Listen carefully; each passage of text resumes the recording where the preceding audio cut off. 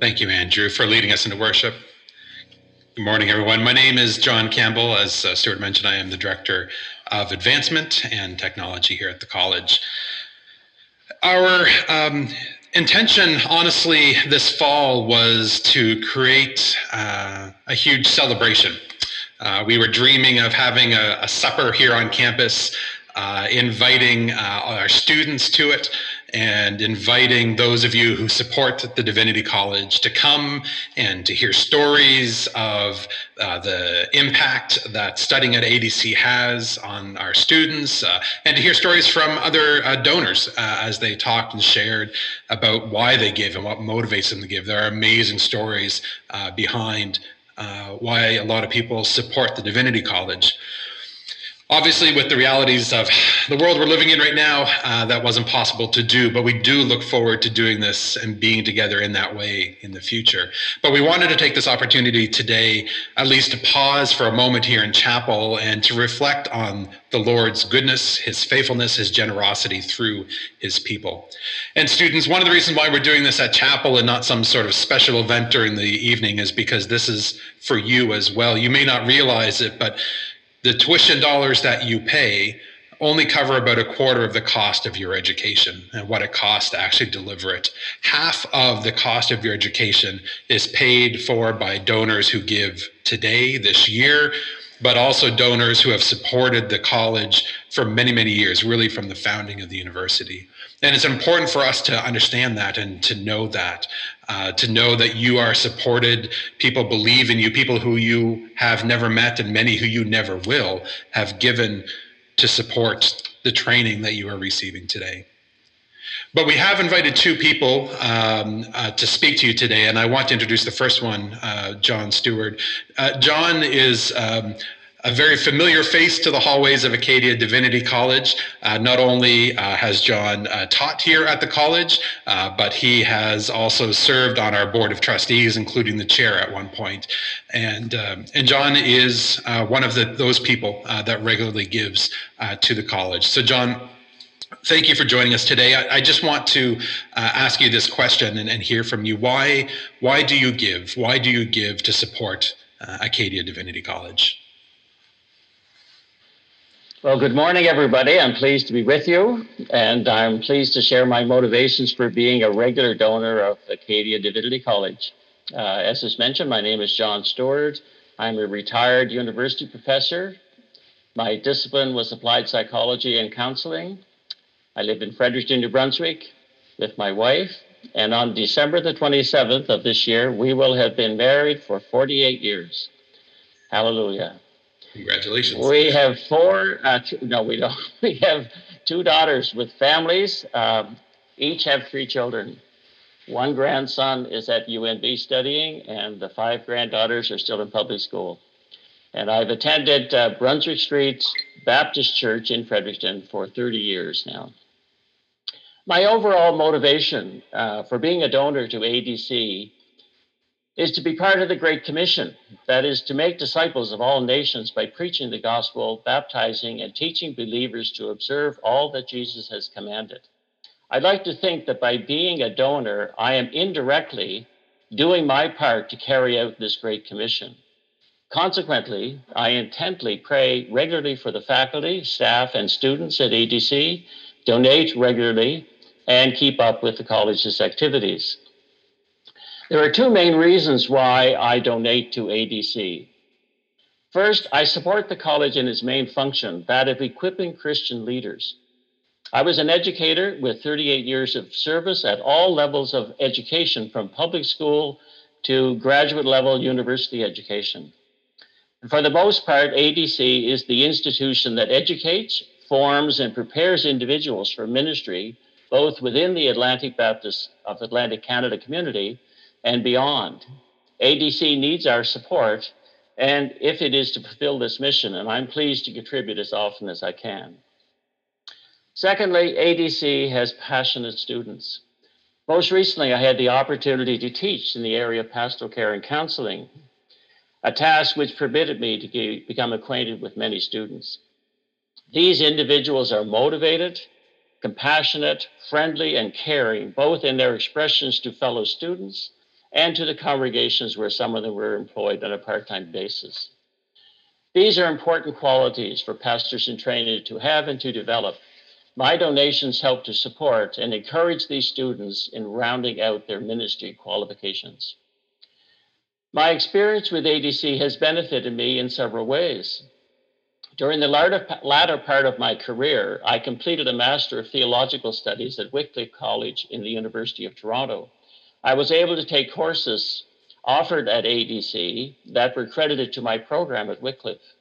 These courses opened up new areas of study that helped me to grow in my theological understanding and have helped to form me spiritually. As well, as a member of the Board of Trustees for 6 years, 4 of which I served as chair, during that time I came to know the faculty and staff and gained an appreciation for the motivation and effort that they put into their work to offer quality education. Additionally, I gained leadership expertise and honed my abilities to conduct meetings by planning and conducting them. This experience has given me a much greater appreciation for all that ADC stands for. And lastly, ADC has benefited my church community. In fact, we all benefit from ADC because most of their graduates are called to pastorates within the CBAC community. We benefit from knowing these individuals and their love for God as recipients of their ministry gifts and as co-laborers in the efforts to advance the kingdom of God on earth. In a world where the only constant seems to be change, I see great value in ADC in helping me and the CBAC community to understand and make sense of these changes. This is an area where faculty play a large part.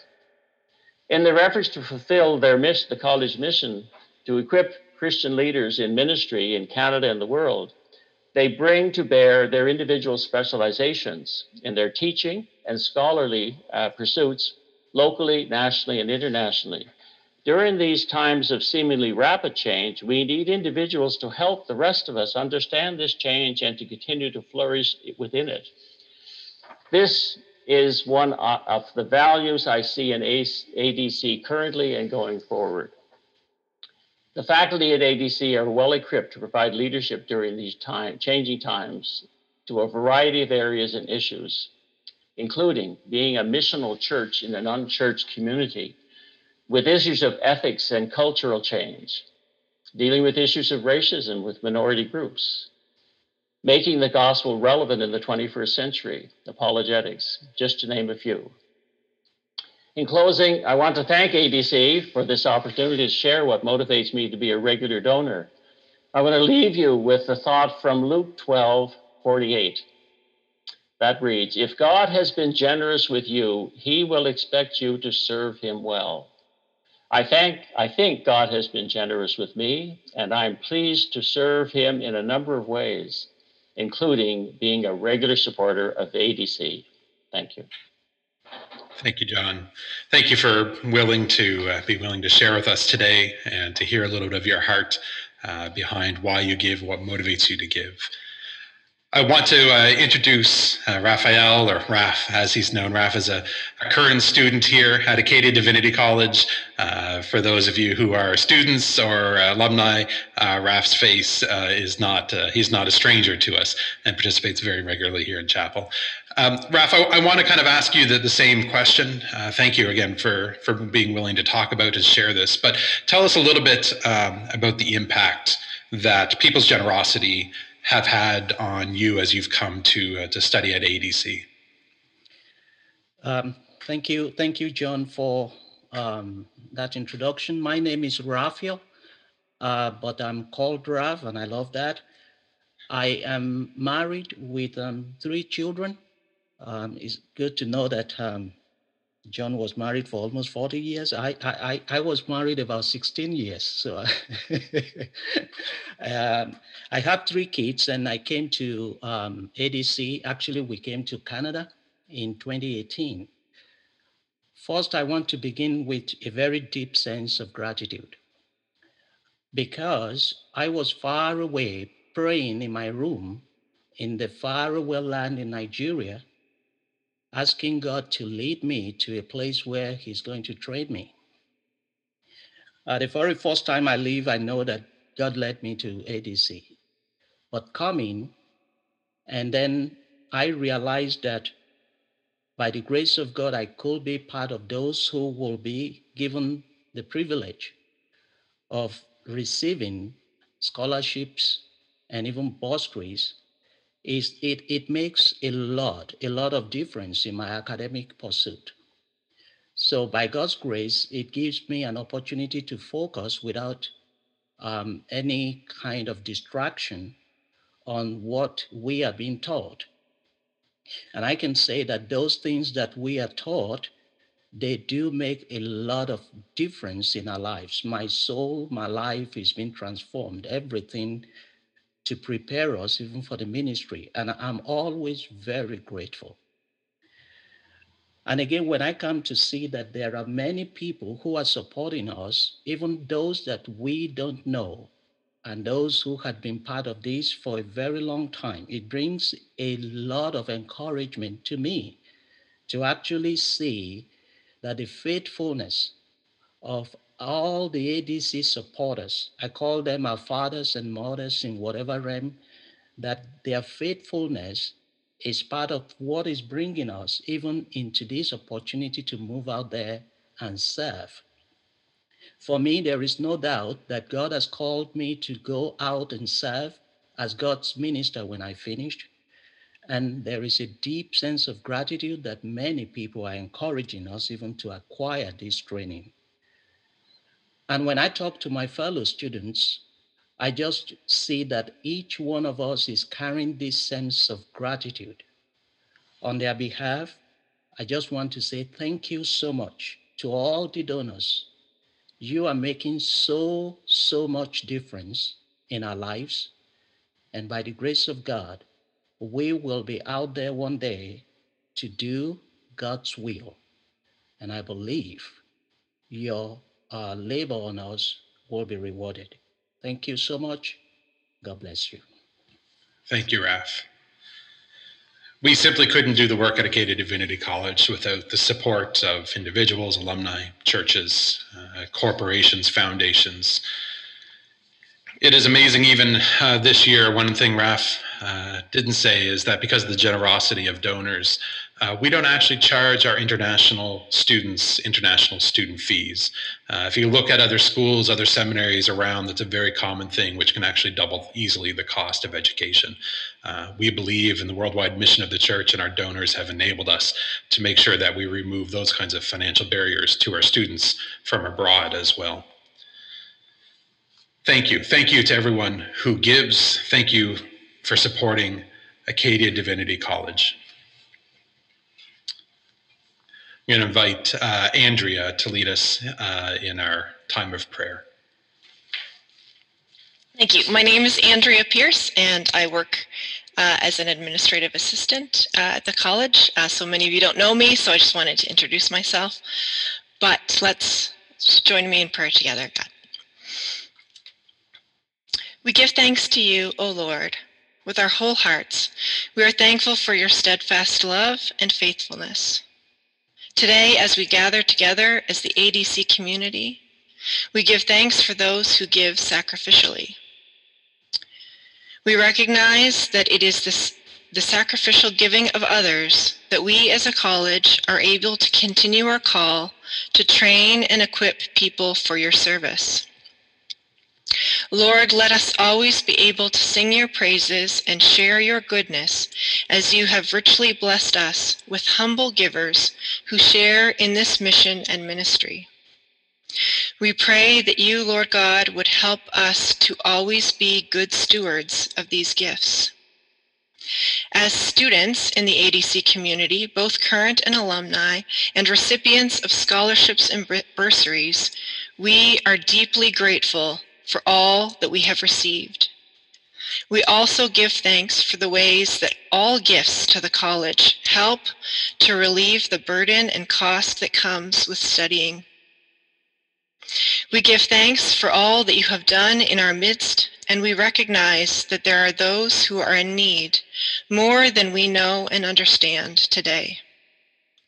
We pray for those who go without today. We pray for those who are weak and in need of your protection. We ask that you help us to serve and to always remember those who are in need in this world.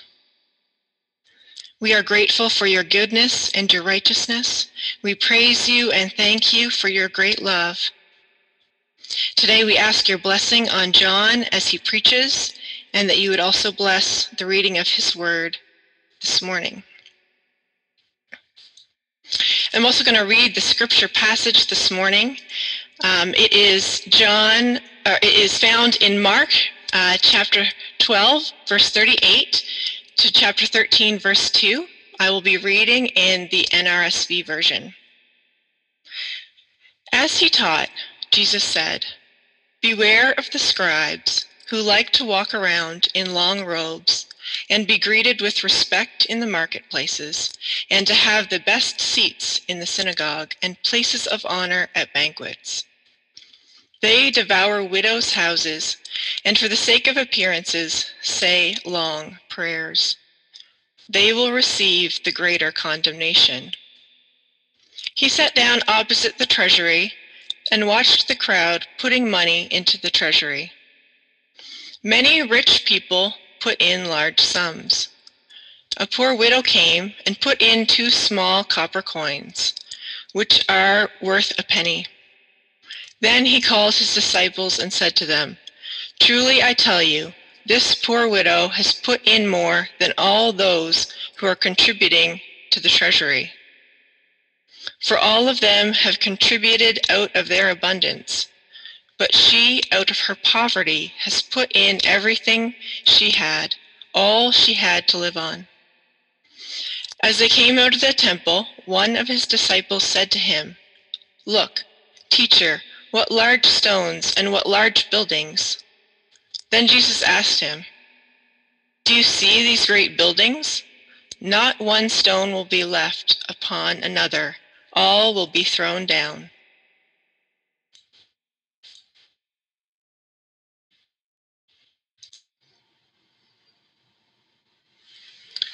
Thank you, Andrea. Thank you for praying and reading scripture today, and thank you for serving at Katie Divinity College as part of the development team. Now, I know what you're thinking as we get started. This is a little on the nose. The guy who's in charge of fundraising is going to preach a sermon on the widow's mite. That's a little bit obvious as maybe a missionary coming and speaking on the Great Commission, or a seminary professor talking about study to show yourself approved. Well, you probably got your sermon development bingo cards ready, waiting for me to say some of those great phrases that we see on tapestries and mugs, and God loves a cheerful giver. You can't serve 2 masters, or even maybe throw in a little where your treasure is. This passage basically writes itself. It preaches itself, doesn't it? I mean, you start off with a passage, you can talk a little bit about the 2 coins, maybe throw in some Latin to talk about the Roman oppression and the currency. You can then slide into how we should measure the gift on the relative amount and not the actual amount given, proportional to the giver. Probably throw in a God loves a cheerful giver, close with a go and do likewise, and then pass the plate. Easy, right? If you're in the preaching class, don't do that. Have you ever heard this sermon before? Have you ever preached it before? Well, make no mistake, this passage is teaching about generosity. It is teaching about giving, but not in the way that we may think. And as we dig into the passage today to understand what Jesus is saying about generosity, I want us to maybe see this passage with new eyes, and even maybe change the why and how we give.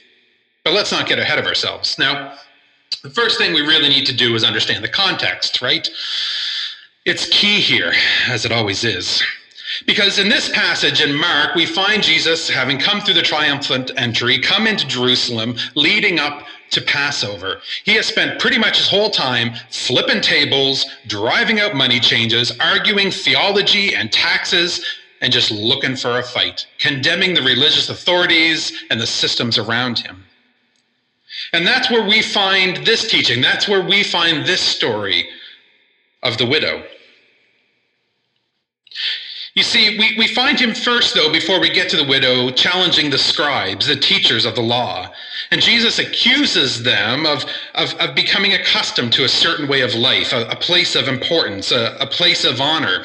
They wanted to be noticed. They walk around the courts wearing their ceremonial garbs, not because they had to, not because they were on official business, but because they wanted to be noticed by everyone there. And Jesus goes on further in his accusation to them, saying that they achieve this, they maintain this place of privilege on the backs of widows, their houses, their estates, everything that they have. He says that they devour widows. Devour. That's quite the word.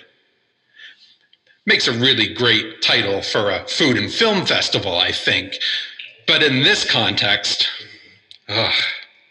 make no mistake, Jesus is not accusing these people of sitting at the table, reaching across and stealing a single French fry and nibbling on it one at a time. No, this is not a death by 1,000 nibbles.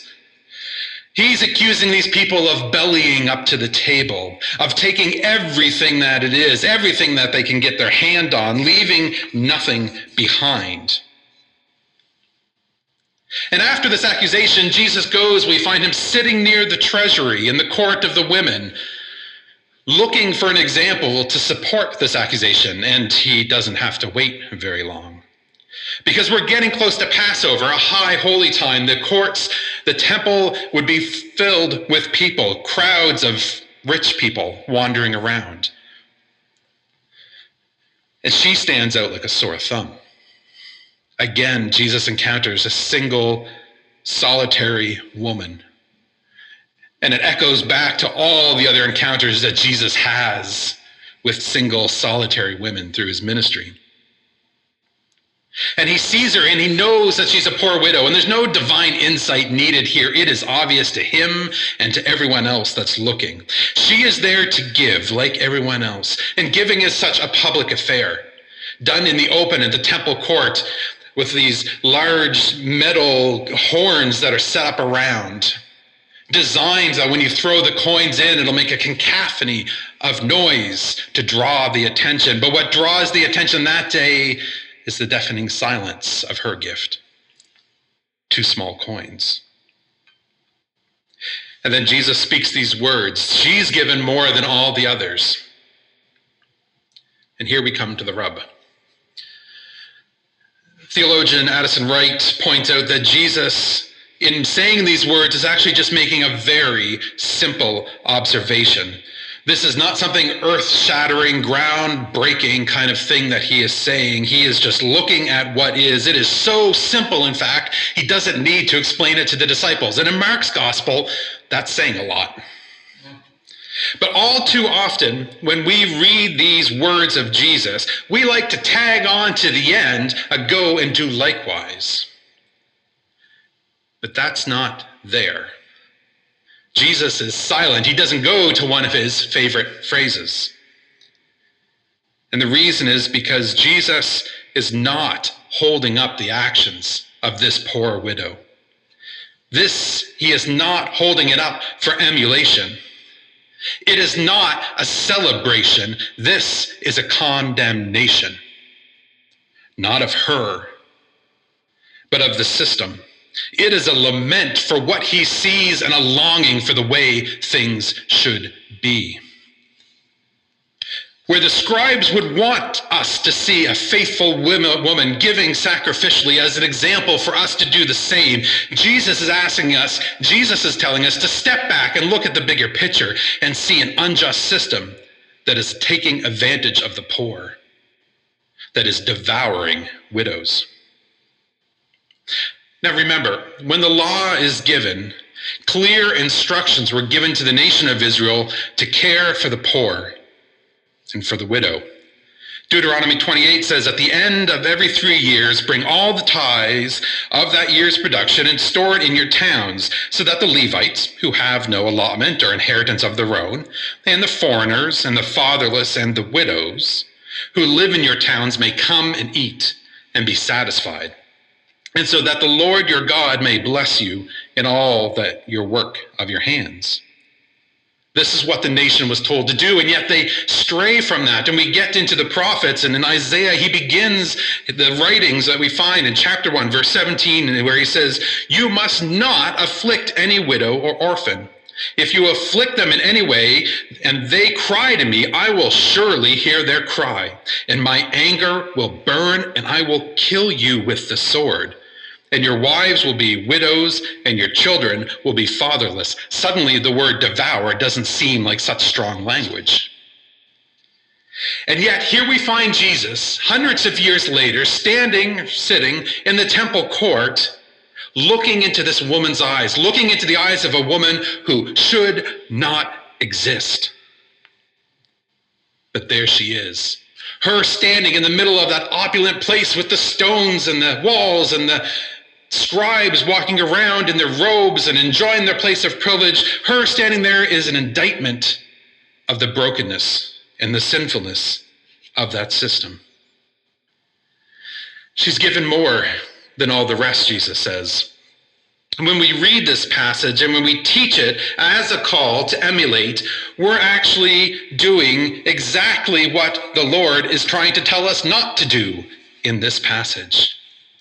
Because, my friends, that woman, she is not supposed to be giving everything she can to the temple. The temple is supposed to be giving everything it can to her. And instead of lifting her out of poverty like it was called to do, it's pushing her down into it. Jesus doesn't pass any judgment on her actions, but rather on the actions of the religious leaders and the broken systems that they're propping up.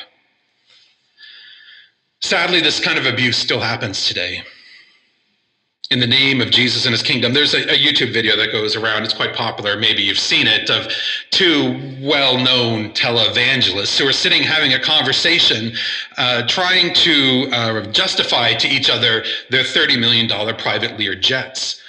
The Lord has given it to me to do their will, his will, they would say, agreeing with one another. And then they turn and with a straight face ask those watching to give sacrificially to the kingdom and for their jet fuel. Who would give money for that? I'll tell you who. A woman I'll call Mary. I had the privilege of pastoring for some time in St. John's, Newfoundland, and there I met Mary. She had some pretty serious mental health issues. That got her in trouble with the law quite a few times. She was in and out of institutions, trying to be well, but struggling. And she would come by the church, come hunting in the food cupboard, especially near the end of the month, trying to get enough to get by. And she was receiving government assistance. She had a small one-room apartment.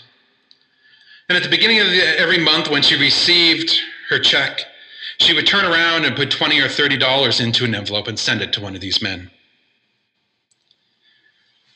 She was buying fuel for their jet while she scraped the food out of a tin she found in the back of a cupboard of a church emergency food bank program. And it makes me sick. But when I think of Mary and her situation, I feel the righteous anger building up inside of me. I want to be with Jesus a few verses earlier and start flipping some tables, start driving out some money changers. When I get to this passage, I want to sit down with Jesus looking over the rich crowd taking advantage of the poor woman. But that's a dangerous place to see myself. It's dangerous because I learned a long time ago when I picture myself or try to place myself into any of the accounts we find in Scripture, if I find myself sitting next to Jesus or seeing things through the eyes of Jesus and not the condemned, not the broken, then I'm probably reading the Scripture wrong. And unfortunately, I have to admit that I am probably in that crowd more often than I want to admit, participating in the system and not sitting with Jesus condemning it. I'm reminded that from the perspective of many people in our world, that maybe sometimes I act like I have a jet that needs some fuel. You see, friend, this passage is a call. It is a call to us to defend and not devour the widow, the orphan, the oppressed, the needy that are around us. It's a call to consider if we're holding a shield or a fork.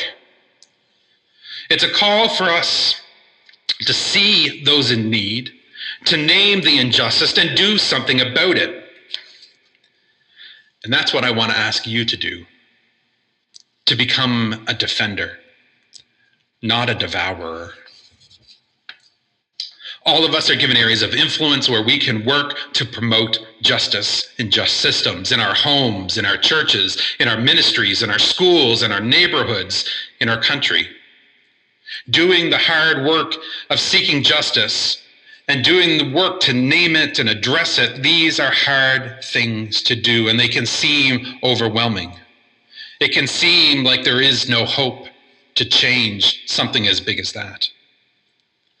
But I'll remind you, the stone walls of that temple, they didn't come down easy either. But they did come down. The other thing we can do on a personal level is to be dangerously generous.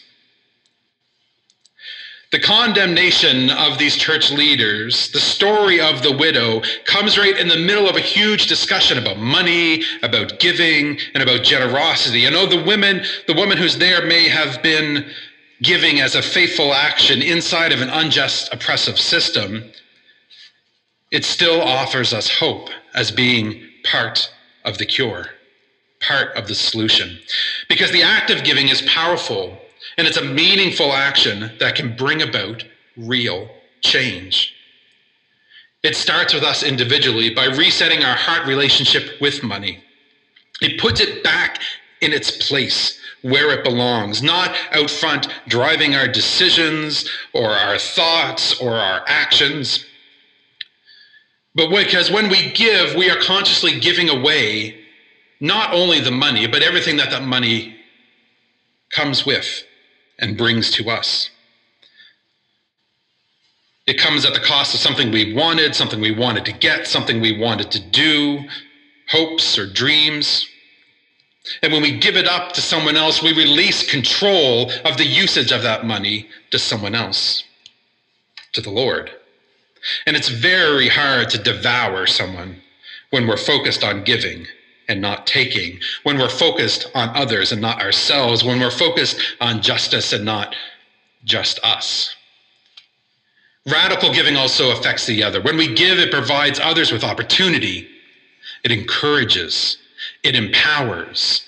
It gives choice. It brings hope. It helps to tip the scales of justice a little more towards the kingdom here on earth. And when we give, we are making a loud proclamation to what we believe is important, what we believe is right, and how the world should be. Many of you support the work of ADC, and I want to thank you for that. When you give to the college, you're giving to help students like Raf and others, to remove financial barriers that prevent some from following the will of God and preparing for their ministry. You're supporting quality training to ensure that those people that the Lord has called to serve do so well. You are preparing men and women to lead ministries around the world, to have a significant impact for the kingdom. And I want to thank you for that. And my challenge today is not to give, because you already do, and you will continue to do in the multiple places and things that you support. But my challenge to you is this, is that when you give, whether it be this week or today or whenever, to give as a defender, to let a little bit that righteous indignation bubble up inside of your soul, to point to the thing that you believe is wrong with the world, and to feel how your gift, to know how your gift will make a difference. Giving is a radical act. It's a protest against the way things are, a way to stand up in the crowd courtyard of an unjust system, to say no more. So as I close, my friends, I just want to leave with this. Seek justice through your giving. Join with God as a defender of the poor, and go and devour no more. Amen.